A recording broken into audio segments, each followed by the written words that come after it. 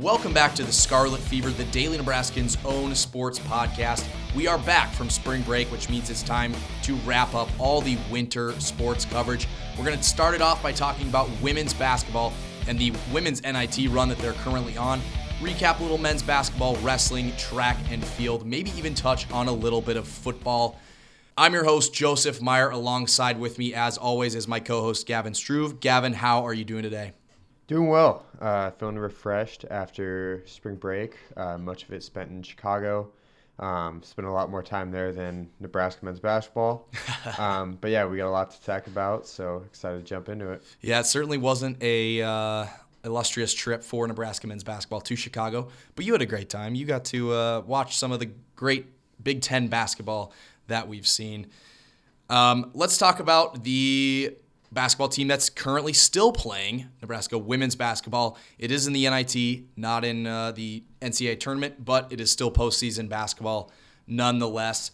They've won 2 straight games so far, so they are now into the Sweet 16 or round of 16, as you call it. Me and you were both surprised to find out that the women's NIT, unlike the men's NIT, has 64 teams, so a little bit of a tougher path.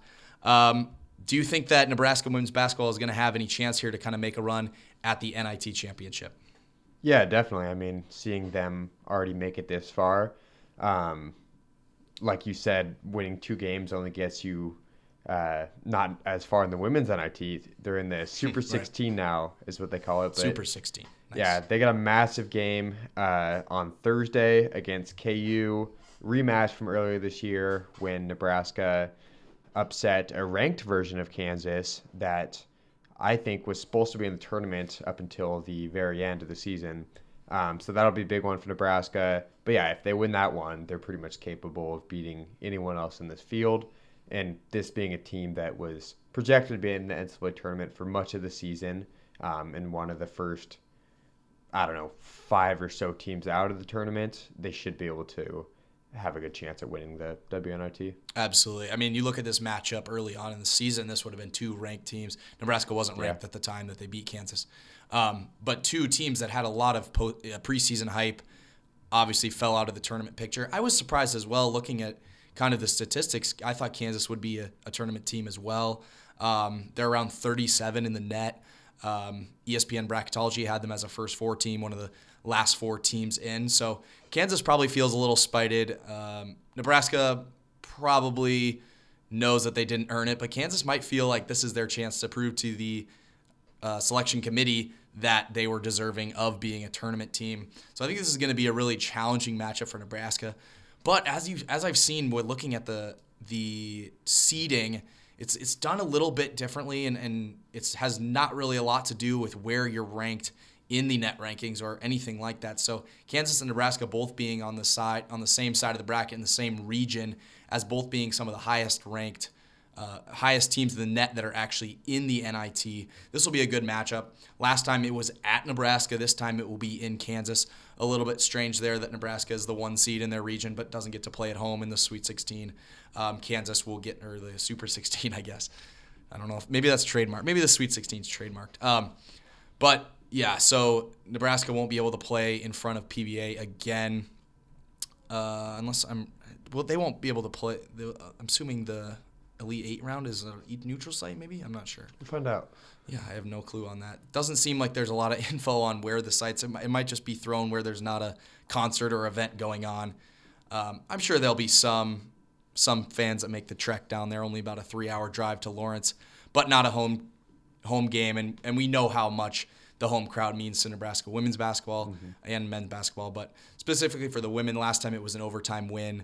Crowd got really involved. So that'll be a little bit of a challenge. I'm concerned. Kansas looks like a pretty similar team with a marginally better offense and defense. They seem to match up well with Nebraska. So I think it's probably going to come down to the end. I don't see any world where Nebraska handles Kansas. Kansas just came off demolishing Missouri by 30 points. Missouri is another mid-60s, 70s team in the net. So coming off of just absolutely demolishing a Big 12 opponent, that concerns me for Nebraska. But obviously, I think they're going to have a chance. Big 8 opponent? Big 8 opponent, yeah, I guess so. Anything else you want to touch on with Nebraska women's basketball? Yeah, I mean, I guess the biggest concern for me is, and I don't remember exactly how it played out when these teams first met, but Kansas has a center they rely upon about as often as Nebraska uses Alexis Markowski. She's often their second option, Tiana Jackson, and she has relatively similar numbers, but the difference is she is 6'6", which is a major advantage in women's college basketball. Markowski is 6'2", so that'll be interesting to see if she dominates that game more than she did in the first matchup. I mean, she had 18 and 21 in the first matchup, granted in triple overtime. So we'll see how that goes. I think that would be maybe the biggest focus on the scouting report for Nebraska entering this one. Yeah, it was disappointing to see Hybe go down, and she had a great game in the first one. Yeah. Goes down. Been a kind of a weird year for her, Definitely. with the injury history, coming back, now getting injured again, assuming that will keep her out. Just an unfortunate situation for her. It looked pretty scary. But I think there's enough. This team has played without her enough to be able to fill that role. But obviously, you want to have one of your better players down the stretch. Yeah, the way that happened with her having her best, at least statistical performance of the season the game before. Right. I think, 25 or 27 points against Missouri State, and then leaves the game against Northern Iowa on crutches. Kind of interesting how they played two Missouri Valley teams in the first two rounds, and now they're square at it with a power conference foe, a big brand name school. But yeah, I mean, a player that you would hope would maybe step up in her absence, and one who's kind of flown under the radar more for me is obviously Jazz Shelley and Markowski have stepped up to be the main focal points of the team, is Isabel Bourne. Obviously being with the team several years now. She had a really slow start to the season, relatively unassuming. It wasn't terrible by any means, but she had a really good month of February, hit double-figure scoring in like 10-ish straight games, and then didn't play as well in the Big Ten tournament game, but she's hit I think 16 and 17 points in the first two WNIT games. So that's someone Nebraska can look to, I guess, at bare minimum as a tertiary option, maybe even as the main option if, Markowski is swallowed up down low and if Jazz Shelley has another one of her poor shooting performances, as she has every once in a while. Absolutely. It'll be an incredible matchup on Thursday. It is just the NIT, but it is nice to have postseason Nebraska basketball nonetheless. The men's side of things, they did not make the postseason. The season ended with a just excruciating loss to Minnesota in the Big Ten tournament in the first round. Disappointing there. I don't know about you, but I was pretty confident that they weren't going to make the NIT. It's hard to argue for a team that just lost to Minnesota, who has not done much all year, and that's kind of the way they go out. You were there in person. What was the emotion like, at least that you saw from the team after? I would assume they wanted their season not to be over, but I would guess that most of those guys felt like you really needed that one to make the postseason. Yeah, I mean, they handled it well post-game. I can only imagine what that was like immediately after in the locker room. Because Sam Griesel said it at one point that they never felt like they were going to lose that game until the very end. And I didn't really take that as arrogance. Right. I guess I was a little more wary of Minnesota than a lot of people. I thought Nebraska would win. But as we've talked about in this podcast, and I probably too far into this, is I really subscribe to the fact of it's, hard to beat any team 2 or 3 times. Right. And Nebraska beating Minnesota twice in the regular season, didn't blow them out in either game. So there was a decent chance that, this was going to be a close game, and this was not the outcome they were looking for. But yeah, I mean, they were composed in the post-game press conference. Fred Hoiberg, as you saw, made his NIT case for them. Did not work out. Understandably so. I mean, say what you want about the metric rankings of this team, which are kind of confusing all season, as Fred Hoiberg lamented. But yeah, I mean, 16-16 makes a tough case to make the NIT, especially when you finish with a loss to the worst team in the conference. Not a historically bad team, Minnesota, but one of the one of the worst Power 5 teams this season. Absolutely.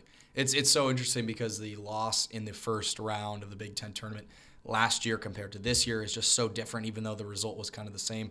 You thought it was a game they could win. It just came down to the end, and nothing worked out in their favor. But this year, it just felt like the momentum had been carrying, and this was it was kind of like, this is the team that can make that Ohio State kind of run where they cook together a couple games in the Big Ten, make a run, not make the NCAA tournament, but if Nebraska had made that Ohio State run, they'd be in the NIT. So I think the disappointment from the players has got to be really tough, because it's one thing to lose in the Big Ten tournament in the first round if you're not expecting to make the postseason. You're not coming off of an incredible month of February, not coming off just beating your rival in their home building, kind of pushing that momentum. Everybody's kind of on your side. But to go from all that high of emotion to a crashing low, losing to Minnesota. But like you said, hard to beat a team twice, even harder to beat them thrice. I wasn't surprised necessarily by the outcome. I just thought that there was so much sloppy play at times. You just felt like it was destined that Nebraska was going to lose that game. You just felt like they have all the pieces to win that game. But maybe in a cruel twist of fate, some of the good fortune they got in the month of February went against them. A couple, mistakes there at the end with the offensive fouls, and ultimately it was a loss. The Tominaga shot that could have gone in, that would have been a moment that would we even be surprised if he had hit that shot at the end? But eventually it didn't work out. So disappointing end to the season. Still a success though, right? Definitely. I mean, the fact that was a disappointment was, built up that way because of the way they finished the season and put themselves in contention for the NIT squarely in that discussion. And it wasn't like completely unreasonable to think they could make a run deep into the Big Ten tournament. As you said, Ohio State did. Even Penn State, right? Penn State. I think Nebraska was viewed as just as likely as Penn State, more likely than Ohio State to make a run like that.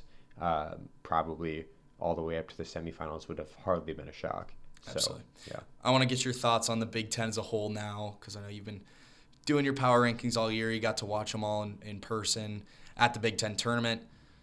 The NCAA tournament hasn't necessarily been kind to the Big Ten. Michigan State's kind of carrying the load right now. Obviously, the Purdue loss. What's the state of the Big Ten? We knew it was anyone's tournament to win. We knew that all of these teams were kind of all in the same pack. No one really stood out above the rest. Are you surprised at the way that the Big Ten ultimately, filed out, that Purdue wins and then loses in the NCAA tournament, or is this kind of what we expected all along? Yeah, it's definitely surprising seeing it play out this way. I don't think you can deny that, but it's not like inconceivable, right, given the hints that these teams had shown. Michigan State being the last team alive is a little surprising. I don't think it was a surprise they won a game or two in the NCAA tournament, especially having the best coach in the Big Ten. I think we can say Purdue losing in the first round was a shock, but I think they were probably the most likely one seed to do so. But yeah, it's really surprising how the Big Ten being so open and Purdue faltering down the stretch, having a rough February, and then they rallied to win the Big Ten tournament, get the 1 seed. I thought maybe they were a little overrated at number 3 in the AP poll, but the 1 seed was fair given their entire body of work, and then losing the first round. Yeah. Other teams, like you hinted at, the Big Ten as a whole hasn't had a very good NCAA tournament. They've won a handful of games. Only having one team in the Sweet 16 isn't great. Illinois losing in the first round, very disappointing after they had a good non-con. Right. But it's to an Arkansas team that's very talented and ended and up beating Kansas. So that one's understandable. And hardly a surprise that Illinois lost in the first round, honestly. Right. Indiana round of 32 seems about right. Iowa losing in the first round, not a shock. A lot of 7 through 10 seeds, which is tough because then you have to go up against a higher seeded team the next round. So Michigan State was the only one that was able to do that. It's a lot easier if there's no like five seed for the Big Ten. Obviously, Indiana, I think that's a disappointment for them to lose in the round of 32. I think they had from my mind, they had a really good chance to make a run at it. A Miami team that barely squeaked by Drake, then just manhandled them. But yeah, just not a I wouldn't say a super disappointing tournament performance from the Big Ten, other than the Purdue loss. Penn State, really, I think I was really impressed with what Penn State did. Thought Northwestern played well, gave UCLA a tough matchup. But again, it's the Big Ten. We've kind of grown accustomed to this. Is there a point where we say the Big Ten's just built to play each other and maybe not some of these other conferences? Yeah, you could say that. And we've seen the Big Ten be more, big reliant, defense reliant in recent years. So there's something to be said there.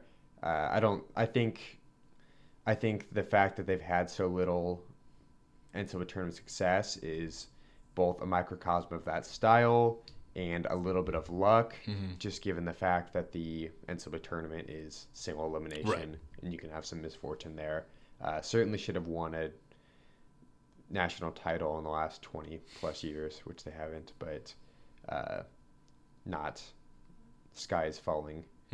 That yet. Purdue loss kind of showed to me that Purdue was built to beat teams in the Big Ten. They make their way through the Big Ten tournament, win it, which wasn't necessarily a surprise, but for me, I was like, didn't feel like they were the team that, for me, they weren't the favorite. I mean, they were the favorite because they're the 1 seed, but I would not be surprised if they had not won the Big Ten, because there were a lot of teams coming in that were much hotter. They win the Big Ten, and then you feel like, okay, they're kind of starting to turn it around, and ultimately that style of play didn't work against Fairleigh Dickinson. So overall, Big Ten, incredible conference to watch in season, just disappointing from the aspect of that you're not getting much postseason success out of them. We'll see how Michigan State does. I really like Michigan State. I actually thought they would go to where they are.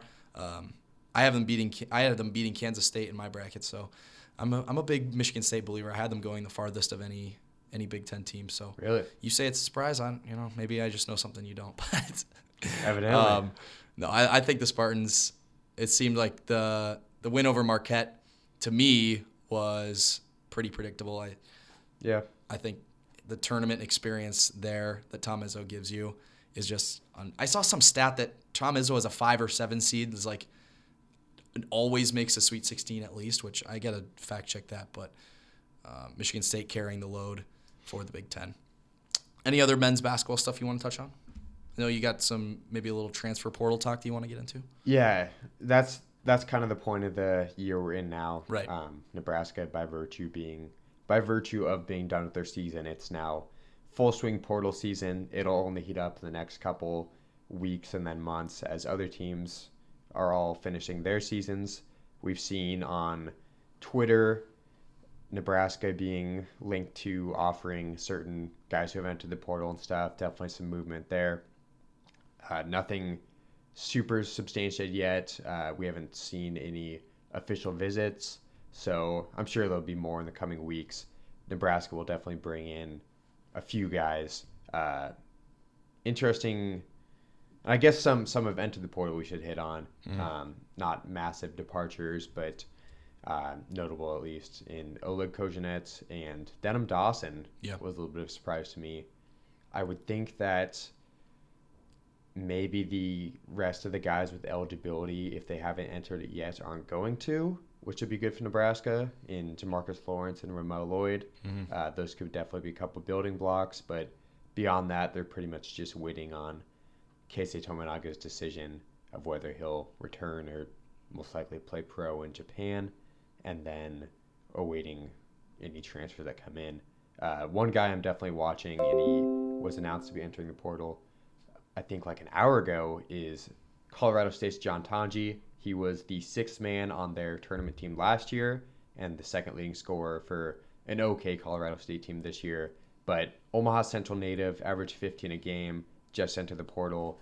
Definitely something you think someone Nebraska would have interest in and would fit in Lincoln. Yeah, I think the transfer portal will do Nebraska more good than harm this year. Yeah, as it has. It has, especially with just looking at the guys that were seniors this year. Yeah. None of them were originally recruited here. Yeah, so. You forget Walker. Right.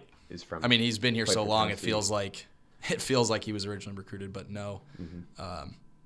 Even guys like Wilcher. So the team is built, other than a couple of the freshmen, are built through the transfer portal. So I trust Hoiberg to work his magic in the portal. I think the momentum that the team got this year, I think other guys will see that, and it's a much, much more enticing place to be than where it was last year. Yeah. And he even got guys to transfer here last year. So I'm really looking forward to what he's able to do with the transfer portal. Obviously, that Kisei decision will be awaited. It'll be a sad day for Husker fans if he leaves. It'll be a joyous day if he stays.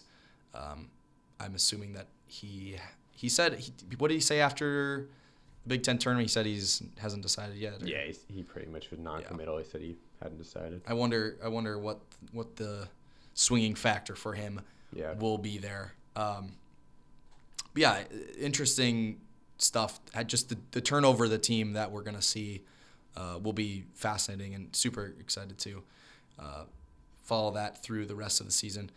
Another winter sport that just finished up was wrestling. It was a really strong season for the Huskers.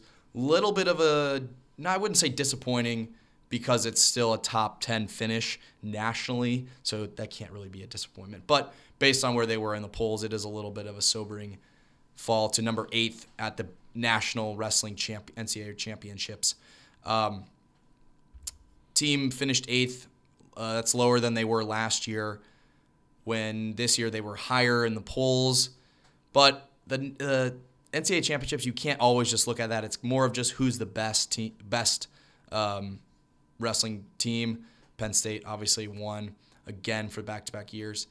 But teams like North Carolina State, who was 3rd in the polls, dropped all the way to 10th. So it's not a pure look at how good your season was. You still want to look at the whole as a whole, and Nebraska had a really, really strong season. Labriola made a nice run to the finals as a finalist. Ultimately lost to Carter Srirachi. Kind of an immovable object there.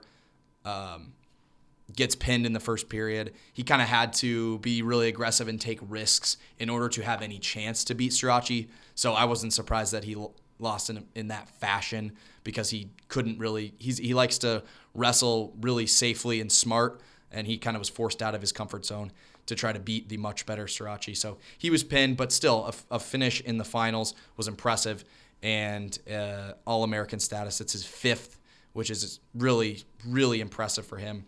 Peyton Robb, 23-0 all year, number 1 throughout most of the season, loses in the Big Ten championships to Levi Haynes, then loses again to Levi Haynes in the national championships. So I'd say a really disappointing end to his season. I'm sure he wasn't thrilled about that. Still gets All-American status. Silas Allred, who won the Big Ten, didn't even place, so he did not get All-American status. And then 2 other All-Americans, Brock Hardy and Liam Cronin, get also. There were 4 All-Americans for Nebraska.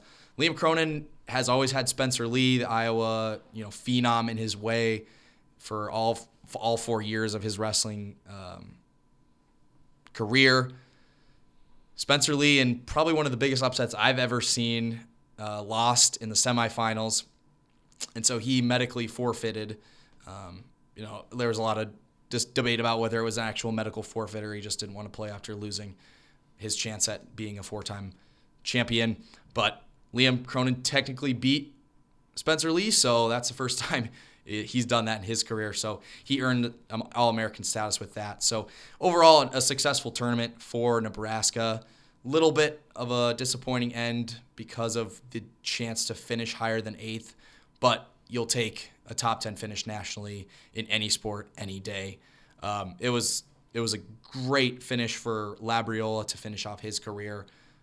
Really emotional for him to get to that spot. 2nd in the country is still a big feat. So it was an overall successful weekend for the Huskers. Yeah, another winter sport that just concluded that had a similar finish at the national meet last weekend as well was track and field. But they will have the chance to, I can't say redeem themselves because they did pretty well, but continue that success in the outdoor season. Men finished 8th at the NCAA Championships. just over a week ago. Women finished 14th. Both were pretty positive performances coming off the Big Ten championships, which we talked about last pod. Those were kind of a letdown. The men were the big favorite. The Big Tens finished runner-up. And I think the women were ranked atop the Big Ten at the time as well. Definitely weren't heavily favored, but they finished 8th. So women go from 8th at the Big Tens to 14th at Nationals. Vaguely reminiscent of wrestling last year.